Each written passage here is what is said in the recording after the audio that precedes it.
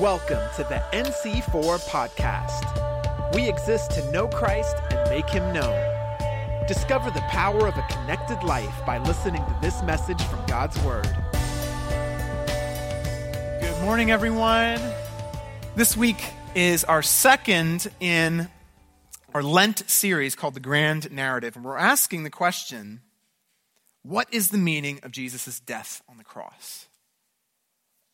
And we saw last week how Jesus, when he wanted to give his disciples a way to interpret, a way to understand what he was about to do on Good Friday, in going to the cross, he didn't give them a lecture, he didn't give them a book, he gave them a meal. And a very particular meal. It was the Passover meal. The meal, the ritual, the tradition that is at the very center of what it means to be Jewish and part of what it meant to them to be part of the people of God. Jesus says, if you want to understand what I'm doing at the cross, you need to understand it within the story that we read in the book of Exodus, the Passover. And so we saw last week that the Exodus it's not only a story about ancient Israel, it's a story about all of humanity and how we were created with this good purpose to be fruitful and multiply, and we traded away the vocation, the calling that God had placed on us by worshiping created things rather than the Creator. And as we worshiped, this is the story that you see written all through Scripture. As we worshiped the wrong things, we began to hand over the power to them. And eventually, we become enslaved to them, unable not to sin.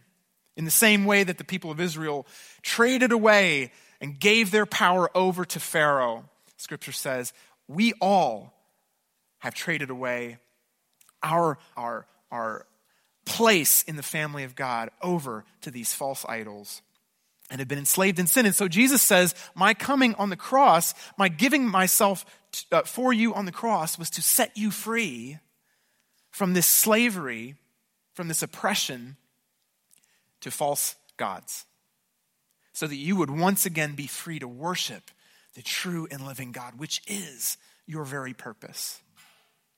And so all that we saw last week, and I encourage you to go back and listen to that if you haven't, as it's foundational. It's foundational full stop, but it's really foundational for this series. And today we're going to be carrying on in chapter 2 of Exodus, and discover what the story continues to help us understand about Good Friday and Jesus' death on the cross. Okay, so we're going to read, beginning in chapter 2, it's going to be a long passage, and I'm specifically reading long passages in this so that you can get a sense of the story. We're talking about the grand narrative, after all. So I want to give you a sense of the story. So we're going to read this and make a few comments for context as we go along. Okay, so let's begin reading in chapter 2, verse 1. And it says, now a man from the house of Levi went and took as his wife a Levite woman. The woman conceived and bore a son. When she saw that he was a fine child, she hid him 3 months. When she could hide him no longer, she took for him a basket made of bulrushes and daubed it with bitumen and pitch.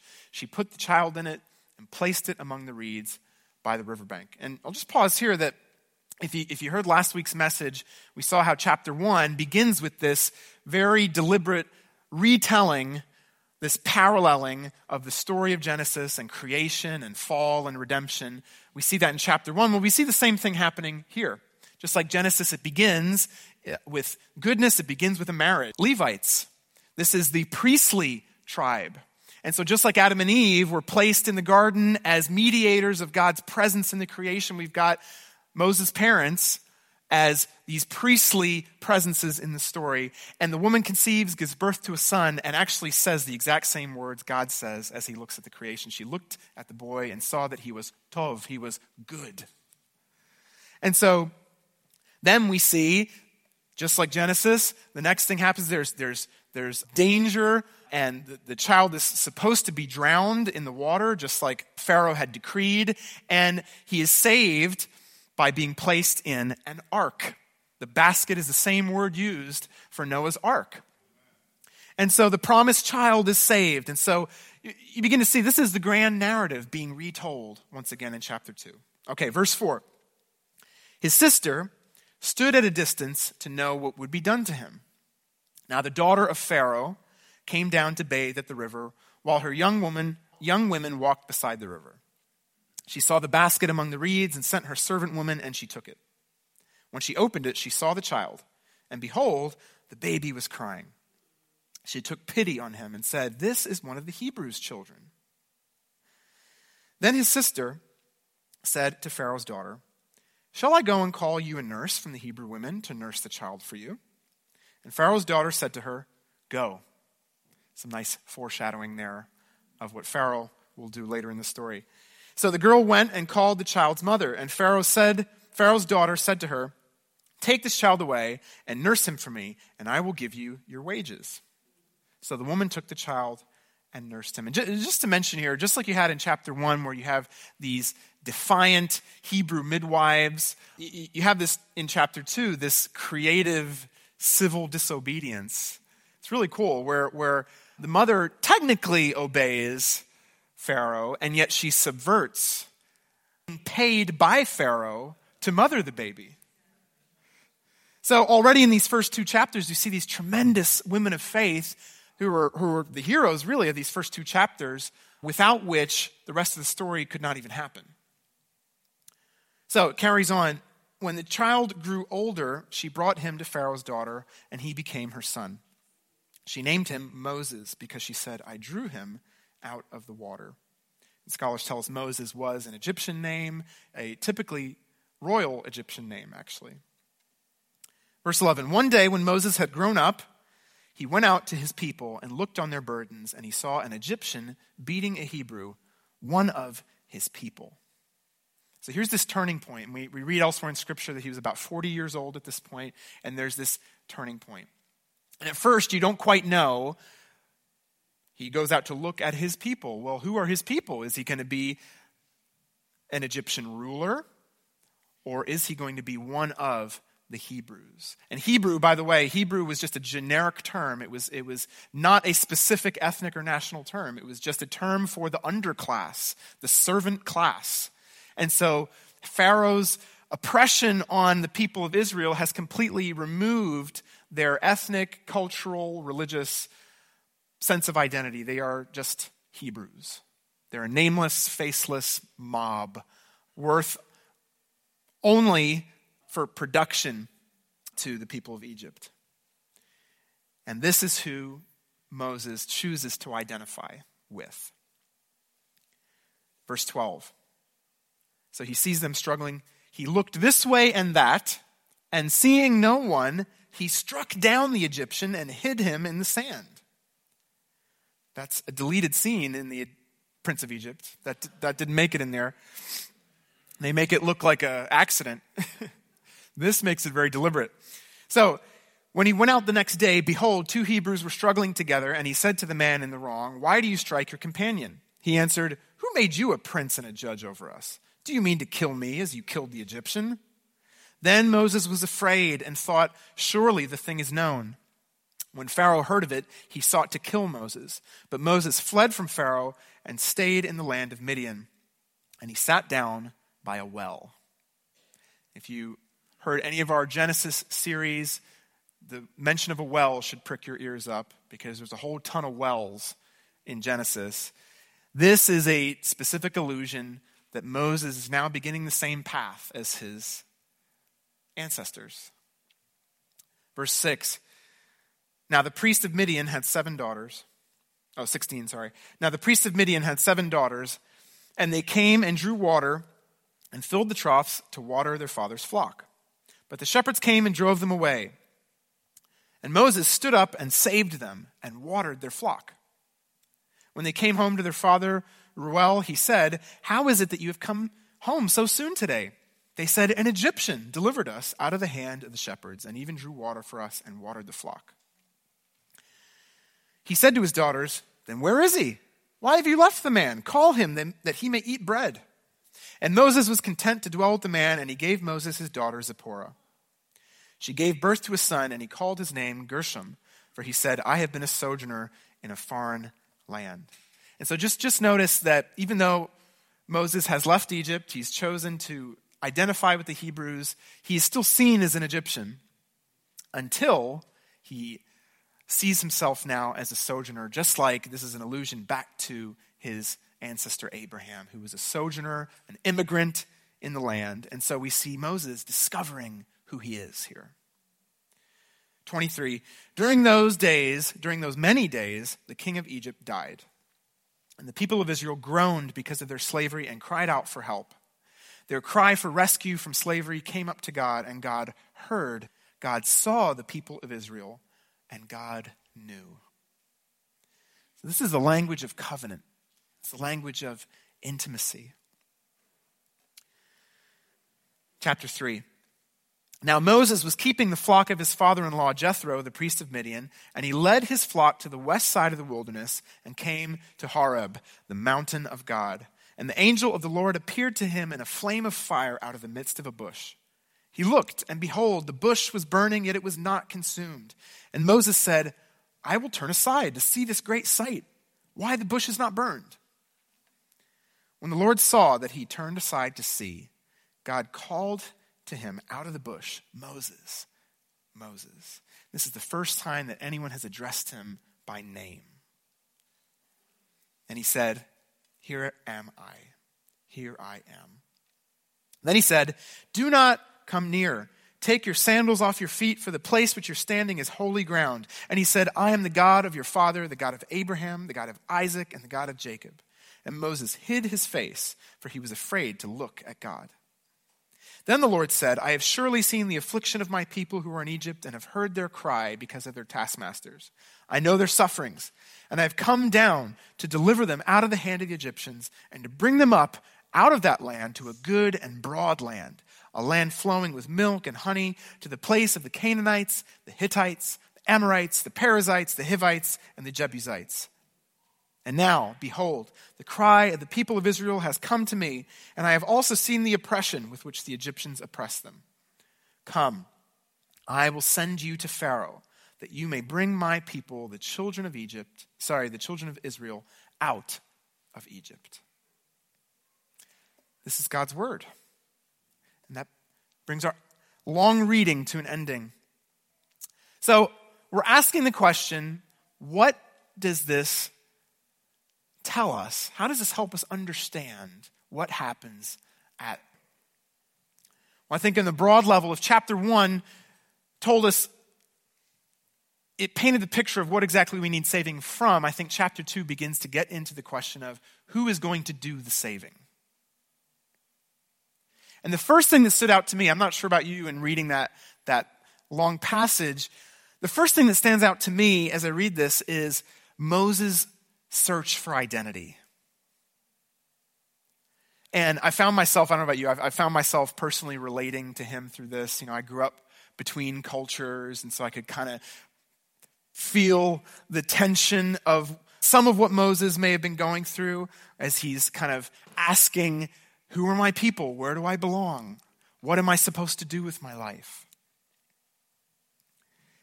And so these are kind of questions that I think no matter how you've grown up, what your life experience has been, these are questions that come up at different points in life, just naturally at transition points, at big moments of crisis or change.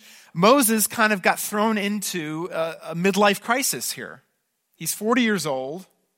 He's forced to leave and re-examine who exactly he is and where he belongs. And so there's this deep resonance, I think, with our culture, because I think more than any other time in history, we live in this moment where everyone is deeply concerned with what is my identity? Who am I? We've got this whole term, identity politics. It's a hot topic. More than ever, people want to find themselves, discover who they are, especially the younger generations. People want to know, what am I supposed to do with my life?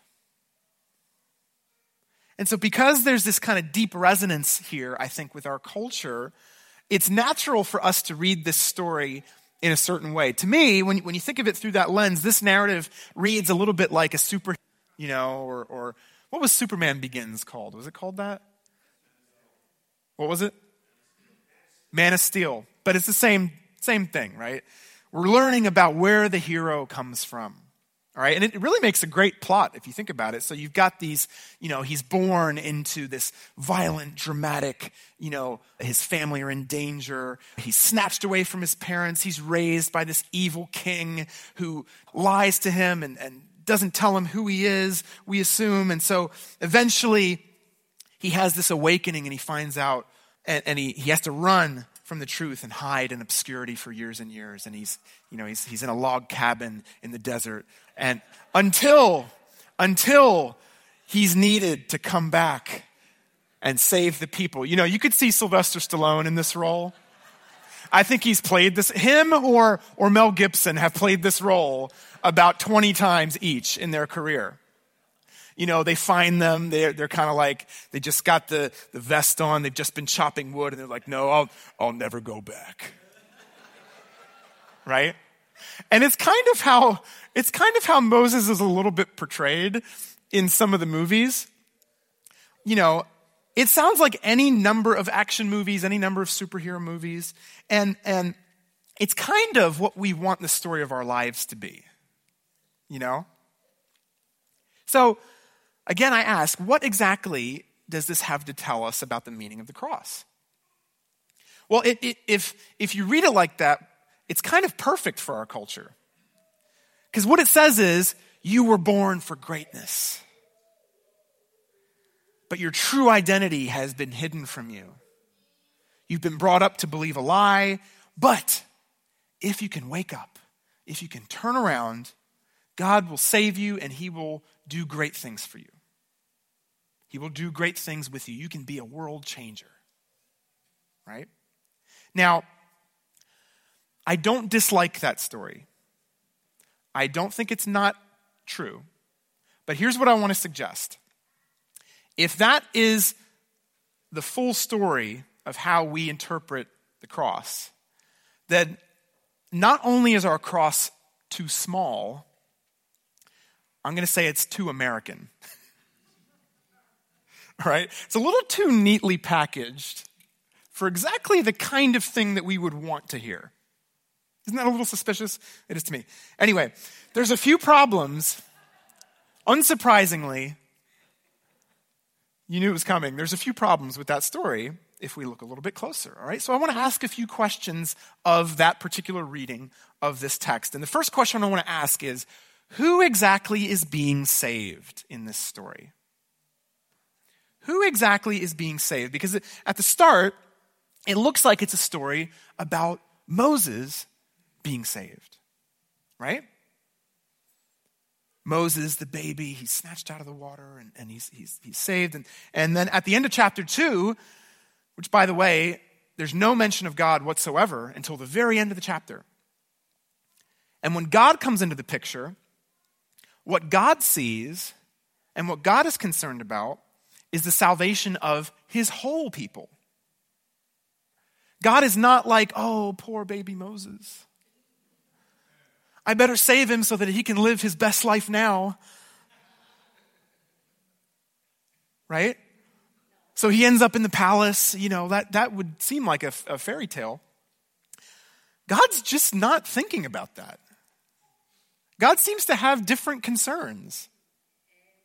And so what this highlights for us is our first point is that the cross is about rescuing a people, not just a person. This is a little bit of a paradigm shift for the way that we think within our culture, because we live in I say Western culture as a whole is very individualistic, but there's never been one that's been more individualistic than where we are right now at our time in history. And so this really, you see this affecting the ways we think and the emphases we put on things in the way that we interpret Scripture. It affects how we think of what it means to be saved. Because we conceive of Jesus primarily as saving individuals. We conceive of, it's hard for us to think of anything more personal, more intensely individual than the choice to follow Jesus, to become saved. And so we say things like, have you made Jesus your personal Lord and Savior? And we talk about my relationship with God, my relationship with the Holy Spirit. And so, I'm not saying that there's anything fundamentally wrong with those things. So please don't hear that. Okay, what I'm saying is we have to be aware of reducing the full picture to just that. So the emphasis on that has become so strong, I think, for a lot of people that I think it contributes to the fact of why increasingly American Christians feel less and less need, they see less and less purpose in the church, in identifying as something, as part of a larger group or body of believers. Well, I have my relationship with God. Why would I need anything else? Isn't the most important thing my relationship with my personal Lord and Savior, Jesus Christ? And if that's true, we struggle to find, where does church fit into that? Church is just after me, serving in Sunday school or something, and after my tithe money. So, okay, we see what you're saying, but isn't a larger group just made up of individuals? So how can we get away? It starts with individuals, right? So how can we get away from focusing on individuals? And my reply to that is, numerically, that's true. All right? And none of that to say, I just repeat, that none of it is to say that addressing individuals is wrong or unnecessary. I'm just pointing out that that is not the primary way that Scripture views what it means to be saved. A people is more than a collection of individuals. For a people to exist, it means that they have a shared story. They have a shared sense of identity that sets them apart, that makes them recognizable. And actually, it's only within that larger identity as part of a people that individuals are able to have a sense of meaning and identity and purpose. When you detach it from something larger than us, from a people to which we belong, it's actually very hard to have a sense of who you are, how you're supposed to live, and what your purpose is. Might it be that has something to do with our culture's crisis of identity? Because we have lost a sense of peoplehood that may previously have come from the people of your creed or your religious group or your ethnicity or your nationality. Those things matter less and less in the modern world. We're all kind of homogenized, and we end up questioning, well, who are we and how are we supposed to live? So it's the larger identity that provides identity for the individuals within it, not the other way around. And that's why the Bible doesn't conceive of salvation in these purely individualistic terms. Always on that bigger people. When you look closely at Scripture, the emphasis is always on the collective. It's always on that bigger people. It's never just about one person and their story. It's always about an individual becoming part of this greater whole, this collective story. And once they are part of that, they begin to understand who they are and how they're supposed to live. And so what we're reading here is not so much a story about how Moses discovered his personal Lord and Savior. It's a story about Moses, who had been detached from his people, rediscovering who he belongs to. He belongs to the covenant God. He belongs to the covenant God's people. And because of that, he then has a name. Because of that, he then has a purpose. Within that people, Moses could finally know who he was as an individual. So Moses didn't just need to find himself. He needed to find his people. I could make this the whole message, so I'll have to hold back. But it's really important. This is why, as families, it's really important to instill in our children a sense of who they belong to as a people. What this tells us, all right, so if we go back to the topic of what does this tell us about the cross?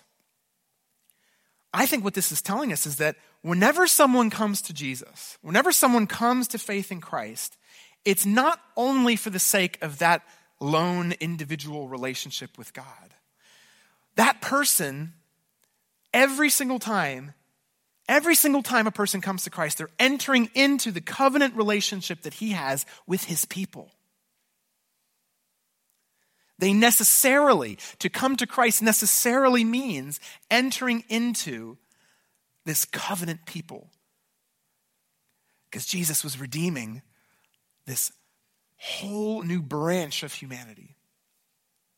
And this is how we know who we are in Christ, not only on individual terms, but because we know to whom we belong.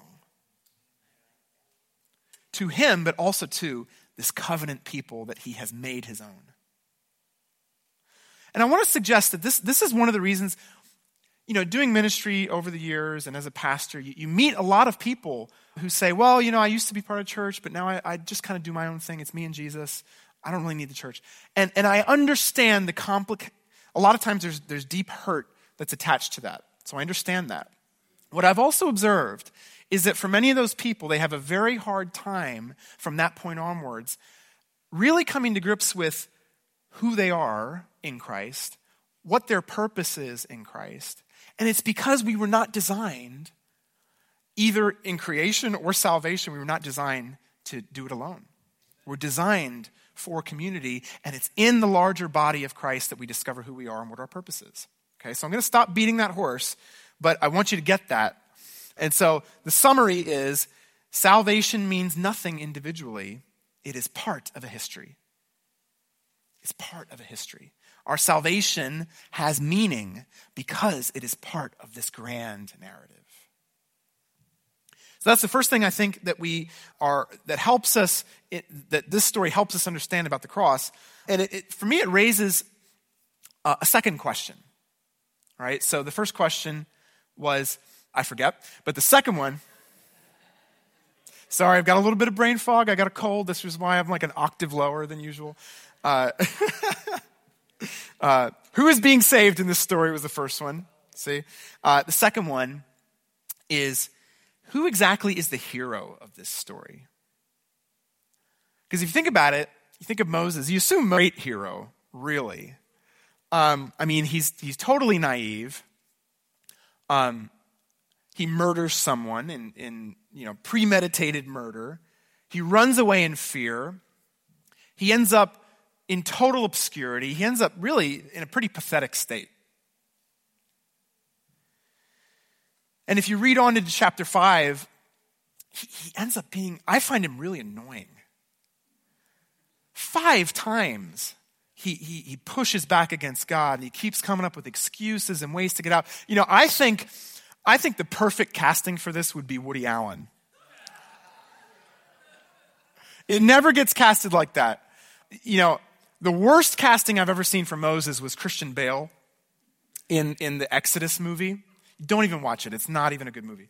But, he's this hero character. We're actually in the story, he ends up this kind of weedy, pathetic, frail guy by the time God calls him. And so I think, again, we're undoing that idea that this is a superhero origin story. What we begin to see here is the focus of this is not the purpose and destiny of this one individual and what they're going to do. It's about them fitting into the purpose and destiny that God has, again, for his whole people. And it's only within that larger purpose that he finds his purpose. Okay, so the next point here is that the cross is about restoring his purpose, not just your purpose. I love to say that the cross, salvation in Jesus, it restores us to our created purpose, and that's true. But it's not only true individually, it's true corporately for all of God's people. We all want to figure out our purpose. Everyone wants to figure out their purpose. We want to know. There's something innate in humanity that we just want to know. Why am I here? What am I supposed to do? And so we have this deep longing to be part of something bigger than ourselves. And so we say, when people come to Christ, we say, God has a plan for your life. And he absolutely does.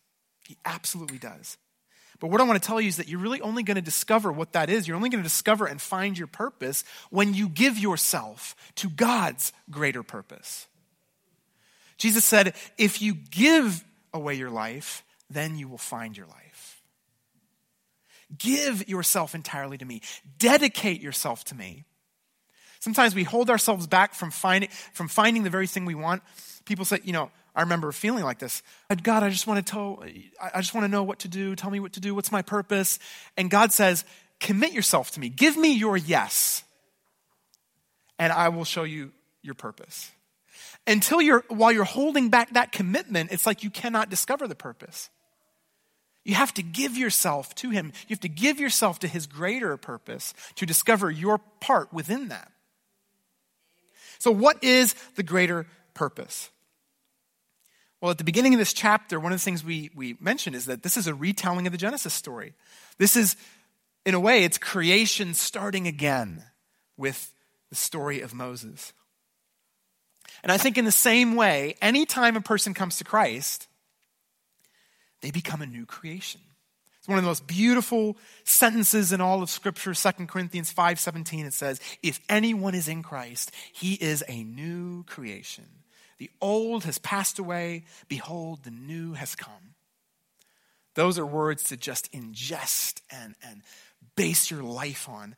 And yet what I want to say is it's bigger than how we sometimes see it. Makes me think of the story of The Lion and the Witch and the Wardrobe. I'm reading Narnia to my daughter Nia right now. It gives me so much joy, and she likes it.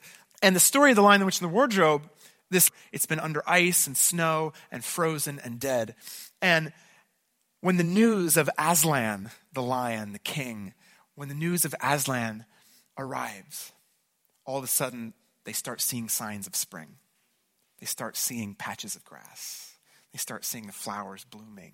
They start to hear the birds chirping. And it's a beautiful picture, I think, of this verse, which actually in the original, it doesn't say anyone in Christ is a new creation. It simply says anyone in Christ is new creation. And so what I want to tell you is that we are not just new creations. We are part of the new creation. It's not just about the individual becoming a new creation. It's about that person becoming part of this recreation of the whole universe that is afoot, that this divine conspiracy, because Aslan is on the move. Jesus has come. So what Jesus was doing on the cross, he's not just making you a new person, although that is absolutely true. He was doing something far bigger. He was launching a new creation itself. It was a revolution. And so your new creation, what it is, it's a foretaste of that great springtime that is coming about. What's happening in you as a microcosm in Christ is it's a foretaste of what God is doing in the whole creation. The winter of the world is gradually giving way to spring. And so it brings us to our final problem, which is, okay, I've told you that the hero is not Moses. So who is it? Well, it has to be God. The Exodus story has one hero, and it is God himself. It's God's actions. And the story begins here. And so what becomes clearer and clearer as the story goes on is that he's pointing his people forwards. He says, this is not going to be enough. The law is not going to be enough. The judges are not going to be enough. The kings are not going to be enough. He pointed them constantly forward to a coming Exodus, a great Exodus that would once and for all solve the deepest problem of the human heart. And so this is why Hebrews 11:27 says that Moses was looking ahead by faith to a better Savior. In fact, this blew my mind. Tim Keller pointed out in Luke 9, when you read about the transfiguration. When Jesus went up on the mountain, he was transfigured before the disciples. It says, Moses and Elijah appeared in glory and spoke of his departure, which he was about to accomplish at Jerusalem. And I'll give you one guess what the word departure is. Exodus. Jesus had an exodus that he was about to accomplish in Jerusalem, it says. I've never heard that before. It blew my mind. And so Jesus is the hero of a greater exodus. And the moving part of this story for me, the most moving part is where it says God hears their cry. He remembers the covenant. He sees their suffering and he knows. And he promises Moses that I am coming down to save my people. And yet it raises this final question for me, and it's our last point. So God, he hears, he remembers, he sees. He says, I'm coming down to save my people, to set them free. And then he says, so go, Moses, and do it. Isn't that funny? Like, God, didn't you just say you're more qualified than me? Moses, that would be my question. It's like, well, God, you're kind of more qualified than me to go do this. Why don't you just go do it yourself? I mean, he kind of does say that. What is going on here? Well, I think what we read in the story is that God very much is going to do it. But he's going to use Moses to bring it about. He's going to use Moses as a partner in this project of redemption. God is seeking partners in his project of creation. And so, if we bring this back to the cross, yes, the cross is about what Jesus did for you. It's about what Jesus did for us, but there's a bigger picture. It's not only about what he did for you, it's about what he's going to do through you for the creation, for the whole world. The cross, it's our last point, the cross is about making us partners, not just puppets. We are not merely passive recipients of what happened at the cross. That is true, but it was for a purpose. It was so that we would become partners in his project. And so make no mistake, God will save a people. He will accomplish his purpose, but he is seeking partners in bringing that about. And so even though God is the hero of the Exodus and Jesus is the hero of the new and better Exodus, he continues to seek and invite partners in his mission. Jesus' great mission didn't end at the cross. He shared it with his disciples. And we call it the Great Co-Mission. We're missioning, co-laboring with him in his project of salvation. Not that we are saviors, not that we are out there doing what Jesus has already done on the cross. Rather, we are ambassadors who are out there proclaiming this good news. And through us, people can hear this message. People can appropriate what Jesus won at the cross in their own lives and become part of this grand narrative themselves. He says, go out and tell people the good news that they are free in me, that there has been a great exodus, that they need not stay in slavery to sin and addiction and their habits that are ruining them, that are destroying them, that are leading them on this path of destruction. They don't have to stay in slavery anymore. The gates of Egypt are flung open wide because I've defeated the powers, I've defeated Pharaoh, and you can be free in me.